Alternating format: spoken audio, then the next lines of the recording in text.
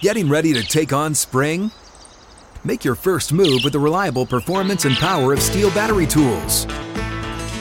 From hedge trimmers and mowers to string trimmers and more, right now you can save $50 on select battery tool sets. Real Steel. Offer valid on select AK system sets through June 16, 2024. See participating retailer for details. Live from the 6th and Peabody studio and across the Outkick network, this is Outkick 360 with Jonathan Hutton, Chad Withrow, and Paul Kuharsky. Out of the gates and ready to go. Outkick 360 is underway from 6th and Peabody with Yeehaw Beer and Old Smoky Moonshine. The crew is all here, ready to talk NFL, college football, and MLB headlines today. We've got Michael McHenry, former Pirates catcher. He's in studio with us. He's a part of their broadcast team as well. We're going to preview all things division races, playoff races, home run races, and more. That's coming up in hour number 2. Then Bobby Carpenter joins us in hour 3 with the very latest on college and NFL discussion. Gentlemen, good afternoon. Good afternoon. Ready for a big show. Excited coming here today after coaching a 7 and 8-year-old softball extra innings victory last night. Feeling extra good innings. about that. Didn't know there were extra innings, Paul. In fact, I looked at the other coach and said, I feel like another father told you the rule book. Well, I was kind of hoping for the tie at one point because my kids were wanting to go home, and I said, "So it's a tie?" And he said, "Yeah, if it's tied, it's going." Nope. Umpire came out and said, 1 extra inning. Start with the last out at second, and you play a full inning out. Their team did not score. We came up in the bottom half, scored a run pretty quickly, and ball game. I'm impressed they did that. 11-10 win. Was there a game waiting behind you? There was a game waiting behind us. Interesting. Congratulations. Well done. We also had an issue where the team coming in behind us, these are little kids, and they're packing up their bat bags and everything and trying to get out. Typically, you just go into the outfield and start warming up, and there's a gate that opens up, and they're all waiting to get in the dugout. So I'm having to wait to get out to give the speech to the team because the entire team behind us is rolling into the dugout. I'm thinking, you could have just walked right out there and started warming up. We'd have cleared out for you, then you put everything in when the game starts. So look, a protocol develops there. There's going to be talk of protocol for my primary complaint today. Also, that was an error in protocol, but we'll clean it up. We'll get better. I'm like a coach now. It's all about the process, Paul. It's not about results. It's about making sure we're doing the right thing each and every day and that we're getting better and better every day. And Hud, he's much happier making these corrections coming off a win. Of course. Yes. Well, I mean, he's also he's feeling championship. I can tell. Well, he came after the first loss. He was like, you know what, this is going to be a tutorial year. We're going to get through it, and we're going to improve from this. We need these girls to get older. And now there's a different pep in Chad Withrow's step. Now I'm looking at it like we got as good a chance as anyone. Yep. When I look around the league, I'm thinking I can tell. that everybody is about the same in the top group. And yeah, we get a rematch with one of our close losses on Saturday. We play a team next week that only has 1 win. I thought there was one team that clubbed you. The first team of the season clubbed us, but that's what I'm saying. He wants the rematch. I think we're had the same record now, both of us. So look, we score runs. You look into that camera and you tell him what's going to happen. I've got a message. They won't flip. I got a message for the no. We you score look at runs. The 3 shot. I like where we are because we had the one game where we lost 13-4 to start, but outside of that, I don't think we scored less than 7 or 8 runs in a game. So if we score 7+ every game, we're going to give ourselves a chance. That's my prediction for the rest of softball. And that was Coach Talk with Chad Withrow. Well, it's funny because it's a sponsorable segment if you're interested. Paul, you know this in youth sports. It's not like you're separated by some big stanchion and there's a huge crowd behind you. You're talking to the parents during the game. So I sit on the ball bucket, and I'm right there with the parents, and there's grandparents and parents we're having a constant dialogue during the game. So they're looking over oh, do we have extra innings? Do we have a chance? Are we the last? Moms are like, do we get another bat? When they would tie the game up, I'm like, we're last bat. We're home team. So we'll have a chance. At one point, I looked back at the parents because they were all yelling at a girl to throw the ball, throw it. And I said, it's dead. The umpire ruled it dead. It's fine.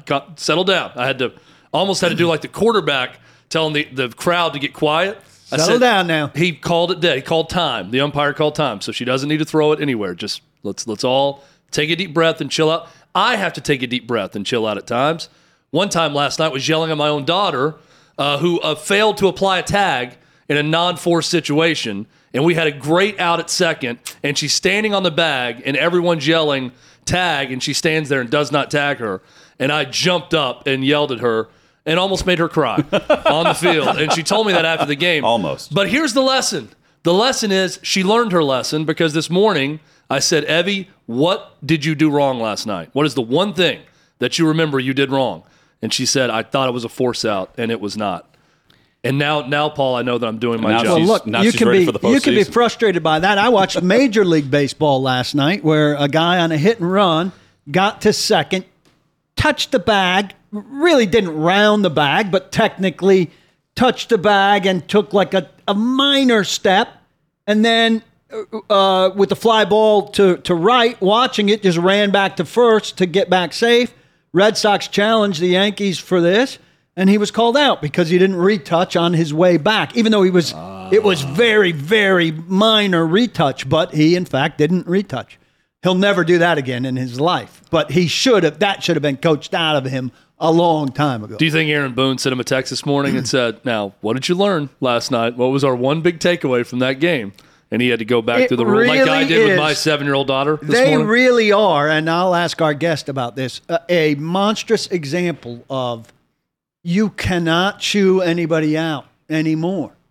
I mean, I don't know that was the perfect example of it, but they had the other day, Aaron Hicks, you guys probably saw this. It was a third out of an inning.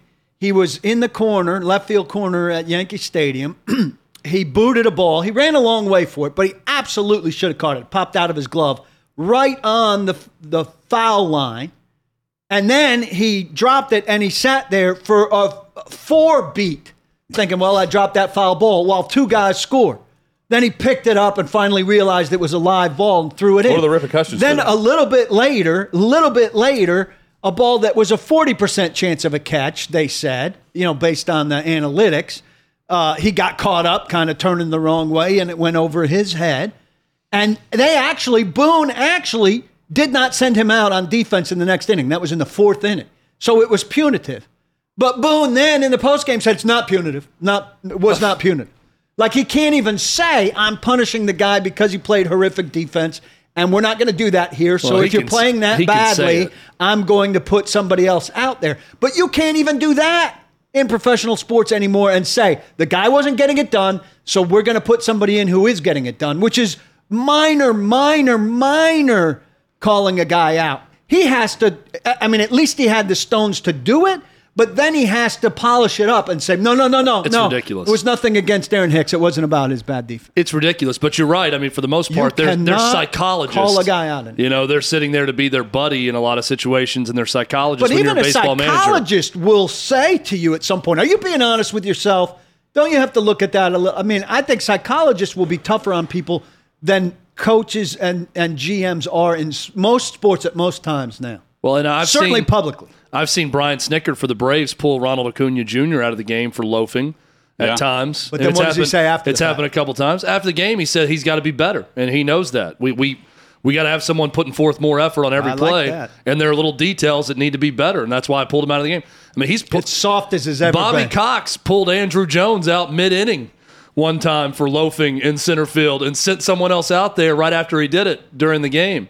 That era's gone. Of those managers that will do things like that. I remember Billy Martin pulling Reggie Jackson out. I just heard the old interview where he pulled him out in the middle of the inning. Paul Blair went out for him. Remember, it was a huge deal.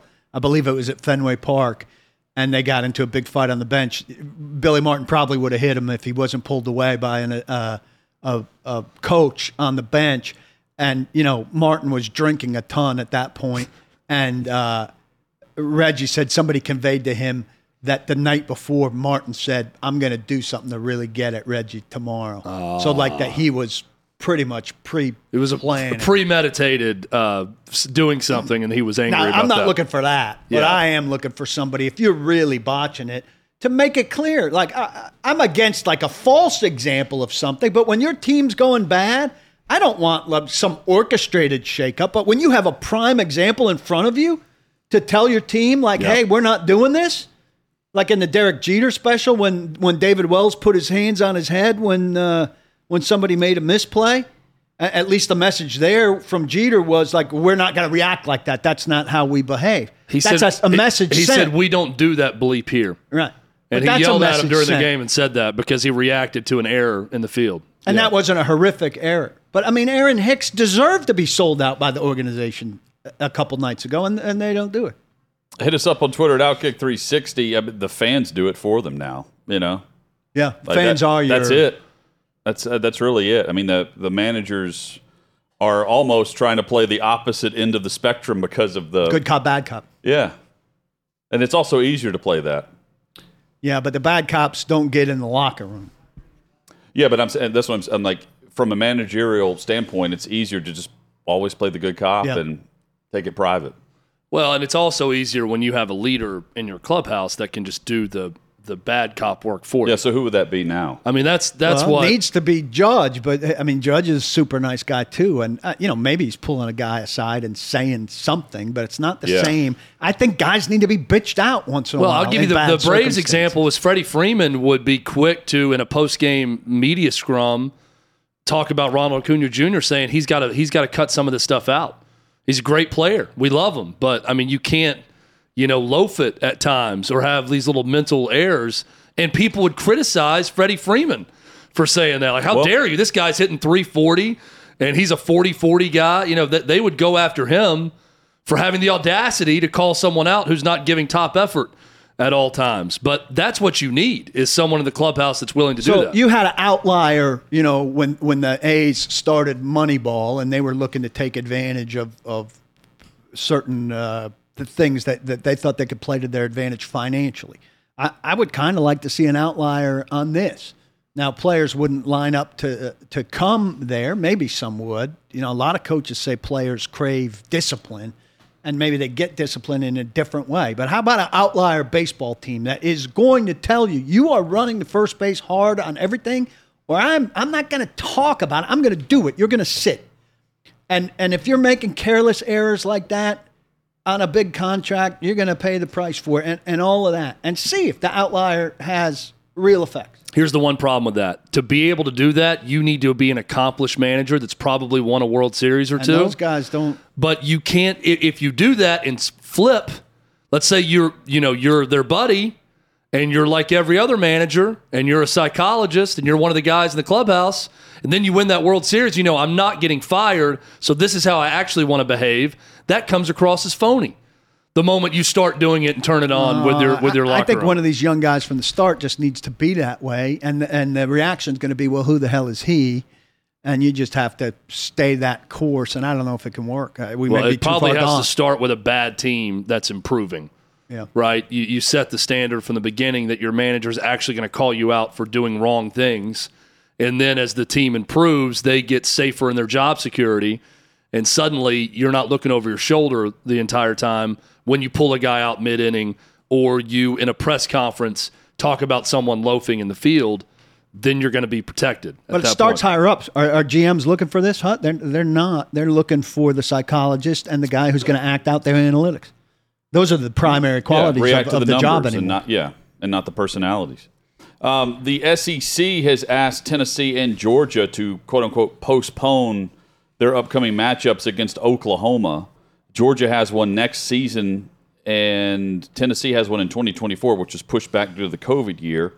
Why? Georgia has already replaced Oklahoma with Ball State. Because they're coming to the conference. And they're coming to the conference. And the thought is, get it started early. Based on this, it's going to happen next year. Yeah, you could have an early arrival for both of these schools, and it's already scheduled through the conference and not through your non-conference. The reason, Paul, is that this is a signifier to a lot that it's going to happen sooner. Maybe not next year, maybe 2024, but then it's under the conference purview. So Tennessee Oklahoma would be a conference game allocated by the conference office in Birmingham for the SEC and not a non-conference game. So let's go ahead and cancel them because it's pretty clear they're working to speed up the process to get them in before Is it 2025? 2025. But if they're going a year early in 2024, one next year as a curtain raiser preview, I think would be really cool. It would be a monumentally hyped game, Georgia, Oklahoma. I agree.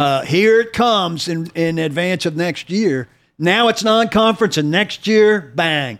Unless they're negotiating to just pay the $80 million and get them here now. Next season. Yeah, that'd be something. I don't that'd think be better. I don't think Alabama, Texas this year. I know it was further down the road, but Alabama, Texas this year certainly didn't do anything to diminish Alabama, Texas as an SEC game in a few years, right? So the quote from the conference mentions and references 2025, but you wouldn't remove scheduled matchups and force your schools to go find other opponents that you've already agreed to if there wasn't a chance that the schedule makers were going to include it in their conference scheduling. Certainly one thing. It's intriguing to follow just based on that request. Well, here's what's intriguing to me also now. You had Georgia and Tennessee with premier non-conference games. Are they now going to go out and try to find another premier opponent? Or are they going to schedule... Georgia's already scheduled Ball State. They've already swapped with Ball State. Tennessee has not swapped with anyone yet? For 2024, not that I've seen, but next year it's Ball State. And, see that's where you lose. But right? they schedule things so far in advance. It's hard to find a team that is open. Absolutely, there may not be another team that's available that's good. But point being, you do lose out on a premier non-conference matchup and get crap in exchange because that may be the. I mean, I'm not criticizing Georgia. Yeah, that could be the one team available at that point. So you've got and then Oklahoma's got to find another opponent too. By the way, if you're canceling the well, they got to find two.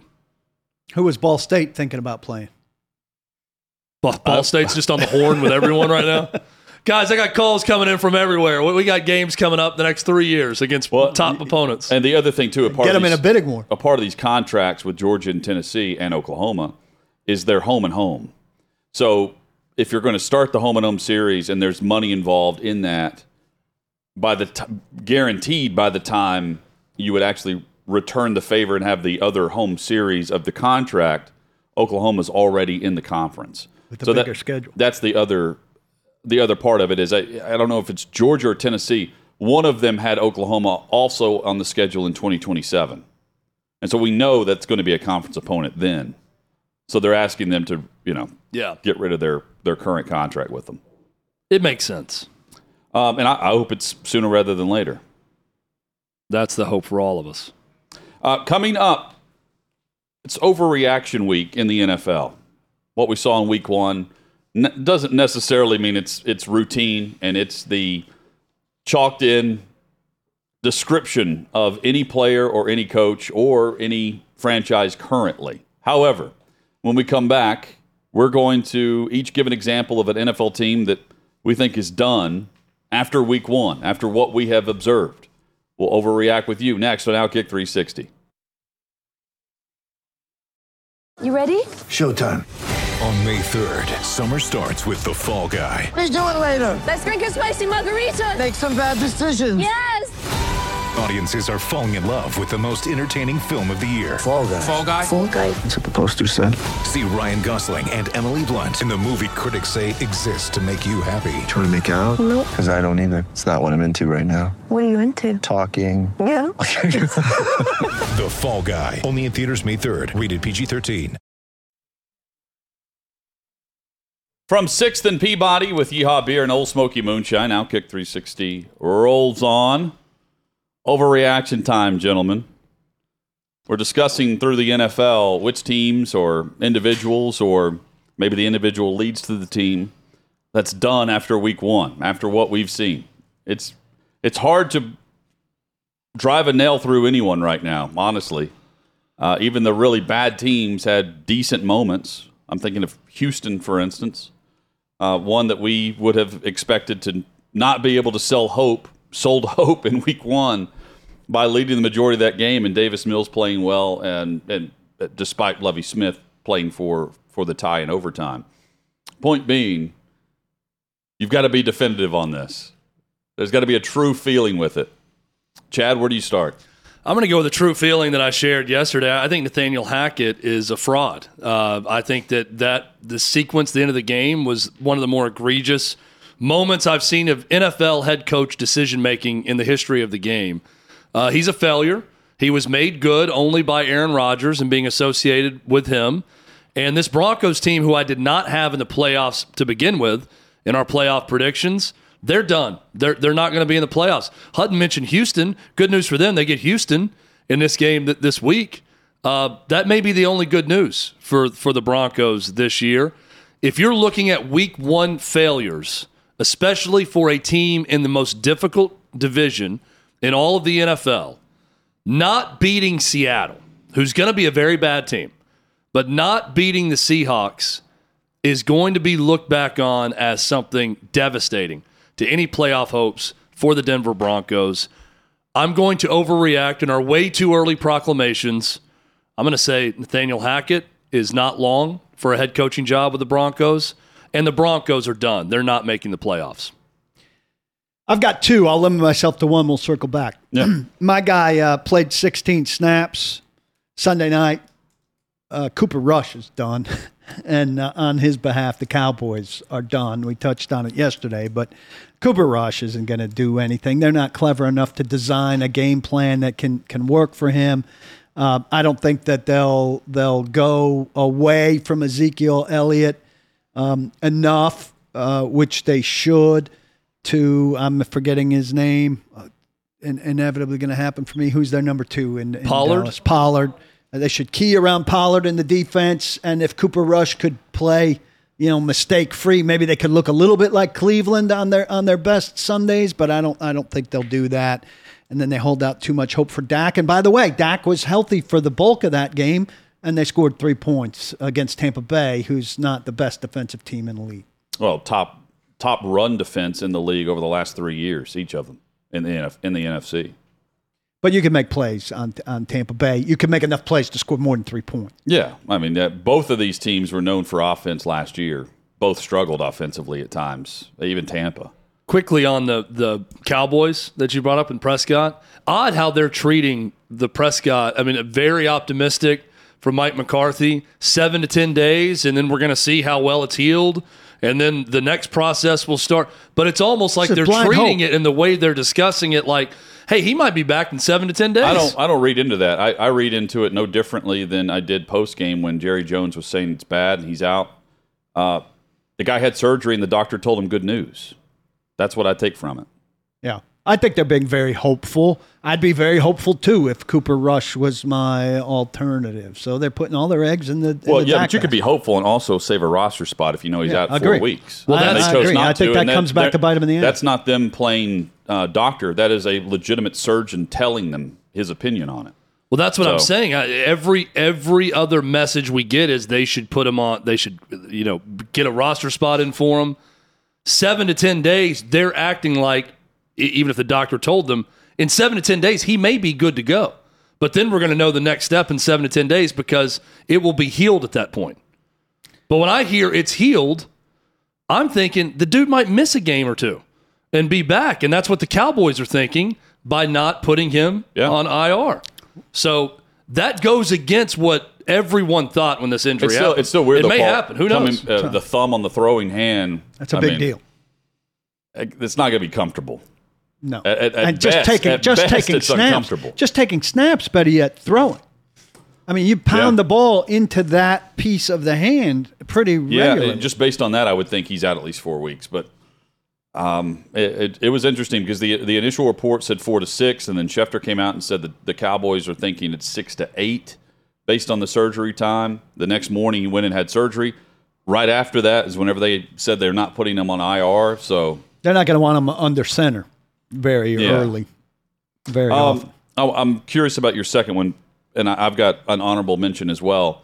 And mine is not, the screen says which NFL team seasons are over after week 1. I'm not saying definitively that their season is over, but the hype for the Los Angeles Rams is over based on what I saw offensively. Because the numbers are telling me exactly about Stafford's elbow. They had the worst yards per completion in week 1 of any offense in the NFL against the Bills defense. That's the second worst air yards for the Rams offense since Stafford arrived in Los Angeles. They're missing more downfield weapons. Cooper Kupp can't do it all alone.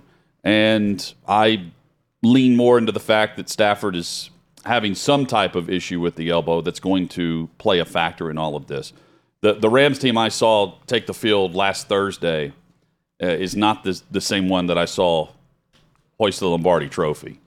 And while it's 1 week, that was a team built on offense, and we know the pieces who are not there. The pieces who are there, Cooper Kupp was targeted, Allen Robinson was not. And I think in large part, the game plan was dictated on what Stafford could do or could not do based on pass rush. Their offensive line is not the same. So I'm not, and I've got them playing in a rematch against the Bills in the Super Bowl. After what I saw, I don't see a team that's winning the division. They can get in the playoffs. Their season's not over. But as far as true expectations, I'm way further down on the totem pole with them after what I saw offensively. I've consistently said I am nervous for the Rams about the elbow issue throughout this. I know Armando Salguero says, hey, he had this last year, and now he's had it surgically corrected, and everything's going to be fine, and he won the Super Bowl last year. That's great. A year older, time away from it. He's in the middle of it a year ago. Maybe he's riding on adrenaline, and it's not as bad at that point. There's just something about this injury that can cause a tingling sensation and lack of feeling in your hand. It worries me for Stafford and the Rams, and I'm going to continue to worry until completely proven otherwise, and that he looks like he's 100% and completely himself later into the season. All fair complaints. Hard to feel good about San Francisco either, and I'm not seeing anything in the NFC that gets me all excited. So I think they've got time, and I think we'll see better from them. As good as last year? No. But I think there's you know what really sucks about that 49ers-Bears outcome? That I got knocked out of a pool a second time? That part of it sucks, but almost as bad as the fact that I feel like no one can really offer an opinion on it because the weather was so bad, apparently. Yeah. You know, everyone's like, well, but they played in a monsoon. They were in, 3 inches of water every time they moved. But also for Justin Fields, who gets a big win in week 1, the same thing goes for him. It's, well, let's wait and see. Bears are still going to be bad. Justin Fields maybe not be that good because we can't tell anything based on the monsoon. I know I didn't like what I saw from Trey Lance in week 1, regardless of the weather. I liked what I saw from Justin Fields a little bit more, but then you keep coming back to, but the weather. Well, it was really soggy, and it was raining the whole day, so it doesn't matter. It's a mulligan for both teams. But that's unfortunate for both the Bears and the 49ers, I feel like, in an evaluation of both these young quarterbacks. My runner-up was the director of an offense that managed 7 points that everybody been talking about in a negative way all offseason long. Matt Patricia as Mac Jones's guy. And we don't know if this is going to switch around or what's going to happen because Bill Belichick is Bill Belichick. But Matt Patricia was the guy in Miami for the Patriots. People are really down on the Patriots and with good cause. I mean, Mac Jones played a reasonable game, 21 of 30, 213, a touchdown, a pick, 2 sacks. Patriots have won plenty of games with numbers like that, even from Tom on Tom's bad days. But it's hard to feel good about where the Patriots are headed right now. And part of the reason is Matt Patricia as an offensive architect. It's hard for me to even look at them and say, okay, here's what they need to be successful. Like, here's the route to success in the playoffs for the Patriots. I look at their situation right now. It's hard to even find the roadmap for them being really good this year and being a playoff team. Plus, for so long, we talked about the margin between the Patriots and the rest of the division, right? I mean, the Patriots were hosting a lot of AFC championship games because they padded their record by beating up on Buffalo, Miami, and New York. Well, Buffalo is in line for that this year. Miami might pose some challenge. The Jets are going to be the Jets, and I won't be surprised if New England doesn't put up much of a fight. Buffalo could run that division or be 5-1, the way the Patriots were for the bulk of the Belichick Brady era.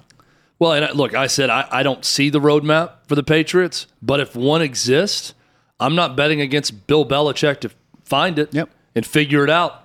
If there is a route to success in any way, shape, or form, he is the type of coach that's going to find it, and they're going to make something happen. I just don't see it with them. If there is a route to the failure levels that I'm talking about, there will be a lot of celebration in those 3 other AFC East cities and places like Indianapolis and Pittsburgh and teams that didn't get to the Super Bowls they maybe thought they could have gotten to because New England was such a roadblock for so long. I don't like what I saw from New England, but the roadmap is almost identical in a mirror to last year. They started 1-3 and 2-5, and by November they were the talk of the NFL. They figured things out in October. Mid-November, by Thanksgiving, they were being compared by the top writers across the league as this up-and-coming quarterback with Bill Belichick, and let's look at the 2001 Patriots and compare to the 2021 Patriots. Right, but the concern, conceivably, is their inability to carry any of that over into the beginning of this year with McDaniels gone. I mean, the quarterback went through the bumps and the learning thing, and it seems like conceivably he's starting again at a difficult point instead of picking now up it's where Matt they Patricia left that's off. got to figure that out, what they need to become offensively. They should have some carryover from that nice finish last year. There's no feel around them from the people that you read who are on the beat, some of the best beat people in the country, that they've done any picking up from where they left off. They went on a stretch, so they got back on pace last year in October with a win in Houston, barely. They scratch out a win 25-22. They then return home, lose to the Cowboys in overtime, beat the Jets, beat the Chargers on the road, beat the Panthers, beat the Browns, beat the Falcons. They just started going on this run. Got the wind and against Buffalo. They had Mac Jones that hit his stride. And I think the only way, by the way, that's with N'Keal Harry and some other guys that they've since parted ways with. I think their path is to get the 2 tight ends involved that they've invested heavy money in, Jonnu Smith and Hunter Henry. And be defensive. And I have some faith in Jonnu Smith being much better in his second year. He was kind of a slow learner here, much more mature and smarter football guy, but didn't do much last year in his first year. And I think they're counting on a big boost from him in his second year. I won't be surprised to see that. So by the way, the other part of the Rams for me on the yards per completion, they trailed from the opening drive and the majority of the second half. You're trying to push the ball down the field, and they weren't doing that. So that's why I'm raising an eyebrow despite the talent that they may have. I didn't know which one to pick because there's something deceiving, I think, about both of these. I think either the Titans or the Packers are in trouble, in real trouble. They're relying on young wide receivers to be the bulk of their offense through the air. And right now they're going to rely on their run game and offensive line to carry them through to a certain point where the young guys are no longer, quote-unquote, rookies in year one, and they've got their legs under them. Well, the Titans have a much bigger week 2 challenge than the Packers do in terms of the talent they're facing. So I think it's much more likely, and I know the Titans rise to the occasion consistently against good opponents, but if now they're going on the road against a team that they've beaten twice, who feels due to break through against them in Buffalo, whereas the Packers are hosting Chicago? Yes, they're in Green Bay this week. Yeah, I like Green Bay's chances Sunday night to bounce back better than I like the Titans, though I won't be surprised if the Titans bounce back. So here's what's deceiving about the Titans. The yards per completion, I was looking this up on the Rams. Not bad, 13. They led the NFL last week in yards per completion on average. So keep that in mind. Last year, they were awful, depleted wide receiving core. But last year, the average, even with AJ and everyone, 9.6. This past week, they averaged 13.3. The Titans had, let me get this, make sure I had this right, 7 plays of 20 or more yards. Last year, the most they had in a game was 5. Now, you do a lot to wash that away when you give up 2 plays over 60 yards on defense. But still, like it's weird. Then why I think it's deceiving a bit. Like I watched that game back, and I don't see like the same explosion for the passing game that I would see a year ago, 2 years ago. Nothing electric about it. Dontrell Hilliard was the most explosive player in a lot of ways, right? So is he officially hurt? Well, we don't know. The injury report comes out tomorrow. Yeah, we won't get it till Thursday. Yeah, guys, Hutton, you made me think about Packers and Titans, and I would say Titans are the ones. If I'm leaning towards someone that's going to not be good this year after 1 week, it's them over the Packers. But DraftKings has the odds on the first coach to get fired in the NFL. Mike Vrabel is 5th highest. We had this discussion. You may have been out this week. They ran out of people to put on the list. They had. This is how it's changed after week 1. No, we had this. He was in the same breath as Frank Reich. Well, Frank Reich is one spot ahead of him right now. This is post week 1 results. Mike McCarthy moves to first. Mike McCarthy moved ahead of Matt Rule. Preseason, Matt Rule was 1. Mike McCarthy jumps him. Mike McCarthy, Matt Rule. Cliff Kingsbury goes from 7th to 3rd after week 1. Then it's Frank Reich, Mike Vrabel. Who's after him? Robert Saleh. Who's after Saleh? That's all that I see. So I think they just run out of people. There's no chance that Mike Vrabel gets fired. They're not running out of people. He just got out of people. There's 26 other coaches in the NFL. He just got a contract extension. He's coming off Coach of the Year. I don't understand how he's on that list. He's as safe as anybody in the league, and I'm not. That's not hyperbole. I know. I'm including Belichick. He is as safe as Bill Belichick. I'm not lying. So here's the names I didn't hear: Lovie Smith, Ron Rivera, Todd Bowles. Yes, I mean tons of expectations. All three of them should be way higher than him. Pete Carroll. Yeah, Pete Carroll was one that because I was looking at off-season odds, and Pete Carroll was top 4, and now he's not in the top 6. Well, they throw him on there because people don't pay attention to the Titans. They saw the bad playoff loss, and they see a terrible first week loss, and they say people will we'll get some people to throw some money on this and collect some easy dollars. I guess that's what they're doing. I mean, that's crazy. But I'm also thinking they're also having higher odds on some coaches who would be fired sooner. I wish there was another side. Carroll and Todd Bowles and put some money on that if it's way down there in the plus I wish money. there was another side of it for not fired. What does Vegas know that we don't know? Yeah, they always know something, don't they? They always know something. That one's just a outrageous miss. While we're talking about Vegas is predicting a lot of lopsided games, Paul, this weekend. Lots of big spread, 9.5 or more, but they're like 4 games. I was doing my pick'em pool yesterday during a break. It's like 9.5, 9.5, 9.5, 9.5, and there's 112, I think. They're seeing a lot of double-digit performances this weekend. Let's just run through a couple. By the way, my college football games of the week this week will have closer spreads 1 through 10 than some of these NFL games. That may be a first. Yeah, that may be a first. If you hadn't written your column already this week, that would have been a good column. A single double-digit point spread in the top 10 this week. That's amazing. So Atlanta, they're getting 10.5 on the road against the Rams. I think the Rams will be just fine covering that. You have, Seattle's getting 9.5 on the road in San Francisco. Seattle's coming back to life, but that one is worth considering. Houston is getting 9.5 on the road in Denver. That should be a bounce-back game for Denver, except that you're holding a funeral for Denver's coach. Take the Texans. Take the Texans. I'm buying Lovie Smith before I buy Chicago. Mr. Hackett. Chicago's getting 9.5 on the road in Green Bay. Titans are getting 9.5 on the road in Buffalo. And I would take the Titans in that because they're going to bounce back and play really close. May not win, but it's going to be close. And there's a couple of other 7.5. So Dallas is getting 7.5 at home against Cincy. So this may have moved a bit. Spreads over a touchdown, though, are the Vikings, 7.5 at home against Detroit. I would take Detroit there. Yeah, there's quite a few lopsided. Just to cover, not to win. Maybe I've gone too far down my list now. But yeah, 4 9.5 spreads on one weekend is significant. I feel like this game tomorrow night, maybe it's because the Titans' schedule is a day late and they're still off today, has come really fast. Keenan Allen, while we're discussing, he's out with a hamstring, and J.C. Jackson is questionable to play tomorrow in Kansas City. Really use him. He is a difference maker.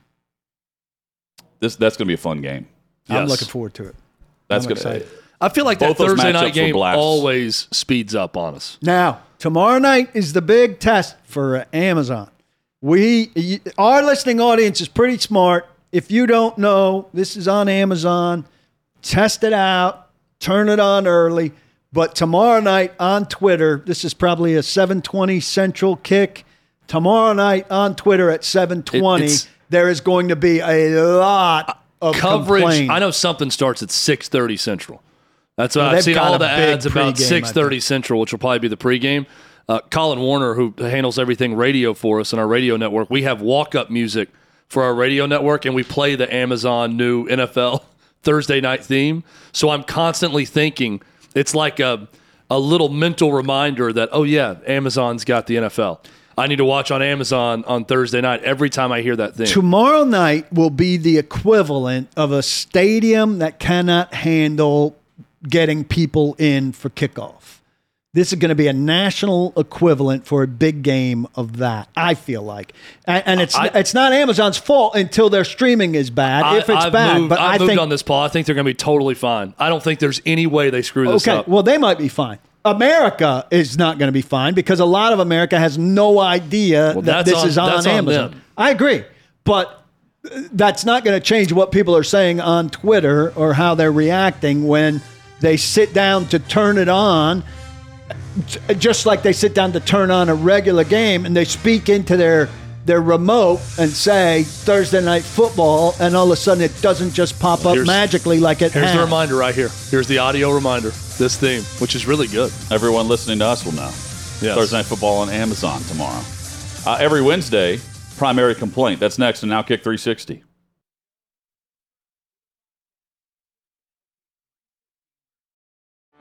Get ready for the greatest roast of all time, the Roast of Tom Brady, a Netflix live event happening May 5th.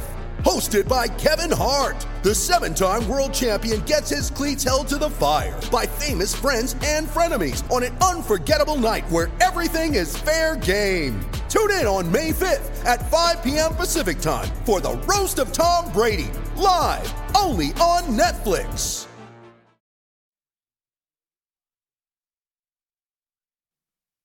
From 6th and Peabody, Outkick 360 rolls on. Coming up, we've got headlines from the SEC and more.